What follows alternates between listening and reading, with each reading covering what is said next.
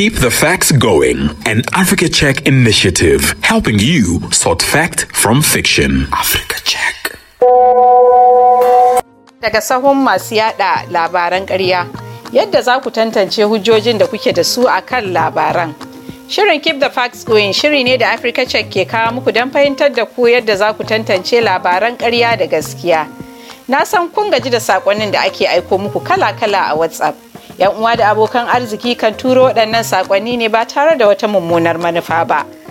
Ta yaya zan tabbatar da sahihancin waɗannan saƙonni? Ku daina saurin yadda da saƙonnin da ba ku san tushensu ba.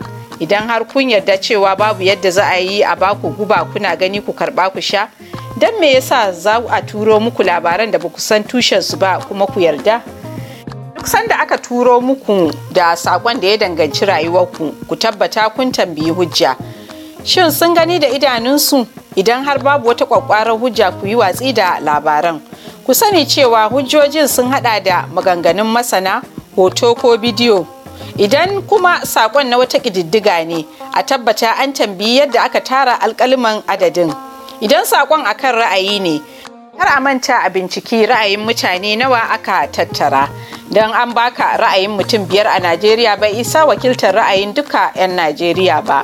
Idan ana buƙatar tsokacin masana, a tabbata an nemi masanan da suka ƙware a fannin da ake binciken kuma suka yi suna a wannan fanni.